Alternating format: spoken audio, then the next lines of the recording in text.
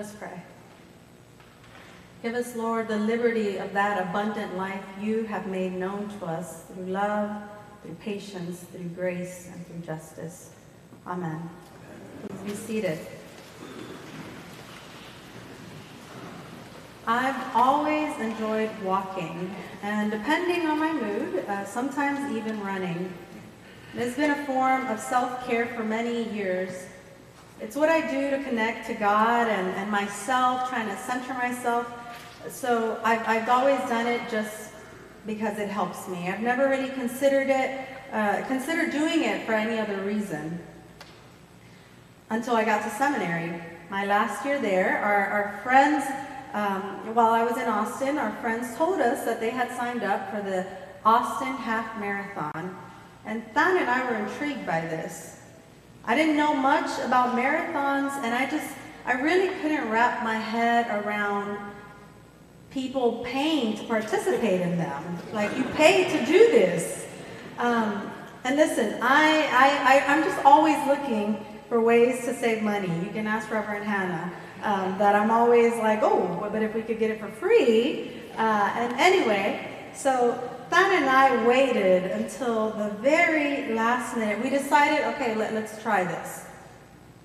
We had never done it before, right? And so we were just not sure if we could commit to this. And if you've been to Austin or if you've lived in Austin, you know how hilly it is. So just keep that in mind as you think about, we were preparing for that. We're used to Houston, flat, and then we're like, yeah, let's do our first half marathon in Austin. Great idea, everybody. So we ended up downloading training schedules. You just go online, like Google it. I was on Pinterest, everything you could find. It was like, I wanted all of it. And I read all the articles on how to have your first half marathon be successful.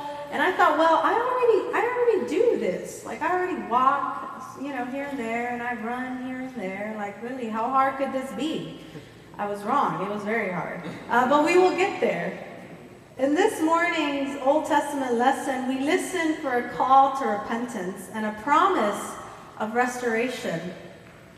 We are challenged with instructions concerning how we observe the covenant and how we are called to rituals that may mean absolutely nothing if they do not lose the bonds of injustice and if they do not undo the thongs of the yoke.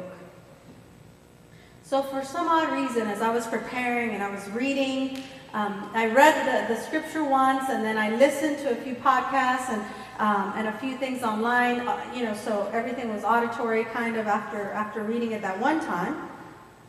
You're not going to believe what I did. I heard the word yoke, Y-O-L-K.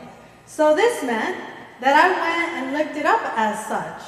Said yoke, and I went down this rabbit hole wondering why the prophet Isaiah, speaking as God would say, to undo the thongs of the yoke.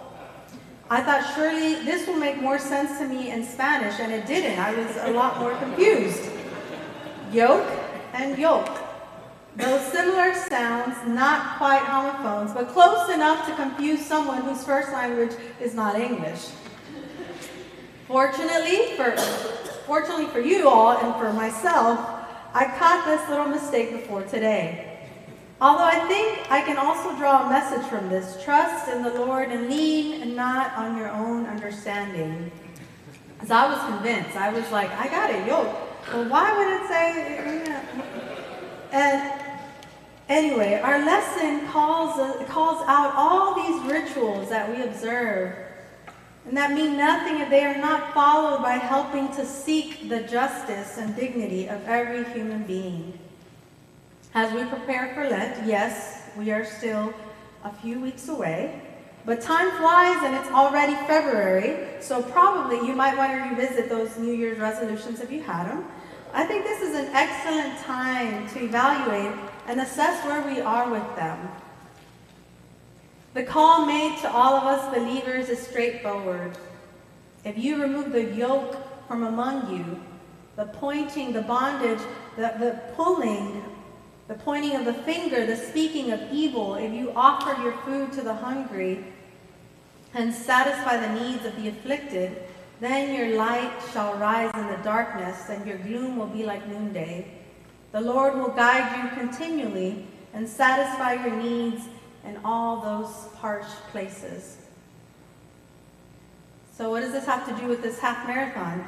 Nothing could have prepared me for it. Like I said, I read all the things, followed all the tips I was given. Now all these things helped. But what made the difference was the training that was done leading up to it. It was not the supplements or the gear, the cool shoes, the compression socks, though they were helpful. What mattered was actually getting out there and doing the thing and resting when my body asked for that, which I was not used to doing. I think similarly, our rituals and the practices that are being referred by the prophet Isaiah this morning is that these rituals and practices matter. Whatever practices center you and bring you closer to God, they are important. But it is also those intentional steps we take toward justice and healing that have an impact in our world. I would not have been able to complete my half marathon had I not done the physical work of preparing. Similarly, the church cannot be the church if it is not doing the work of seeking the justice of every human being. If it is not, as Bishop Oscar Romero reminds us, a church that doesn't provoke any crisis, a gospel that doesn't unsettle, a word of God that doesn't get under anyone's skin, a word of God that doesn't touch the real sin of the society in which it is being proclaimed, what gospel is that? Very nice, pious considerations that don't bother anyone. That's the way many would like preaching to be. Sometimes preachers avoid every thorny matter so as not to be harassed, so as not to have conflicts and difficulties. And this does not light up the world that we live in. Our gospel similarly follows this recurring theme, reminding us what we are. Jesus, in this part of the Sermon on the Mount, is calling us the salt of the earth, the light of the world.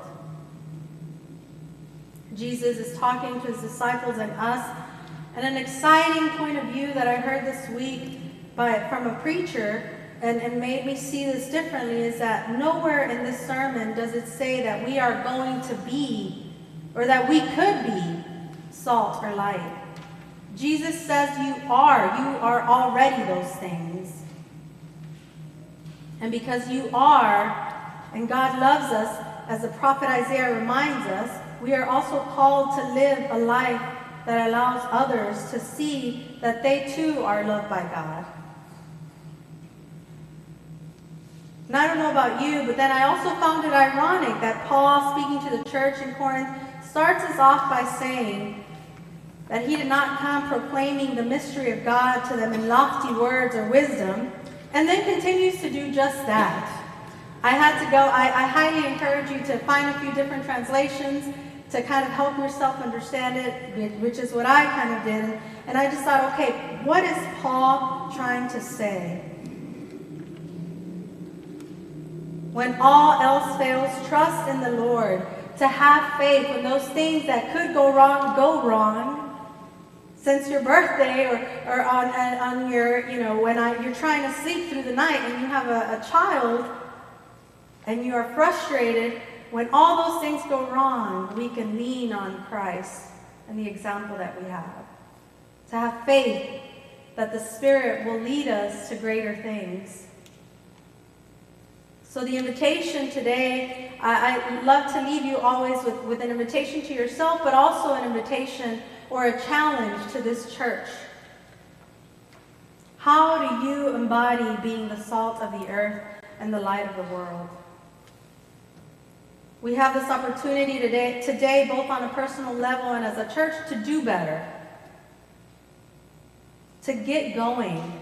That all these rituals and these practices that we have adopted throughout the years, that they matter. Fasting matters if it gets you closer to God, but also getting up and doing.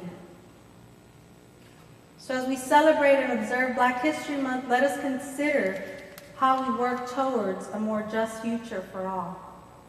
And I end with a quote from theologian Kelly Brown Douglas, who reminds us, our reparations, all that we do, must close and repair the gap between the present and God's just future for all. Amen.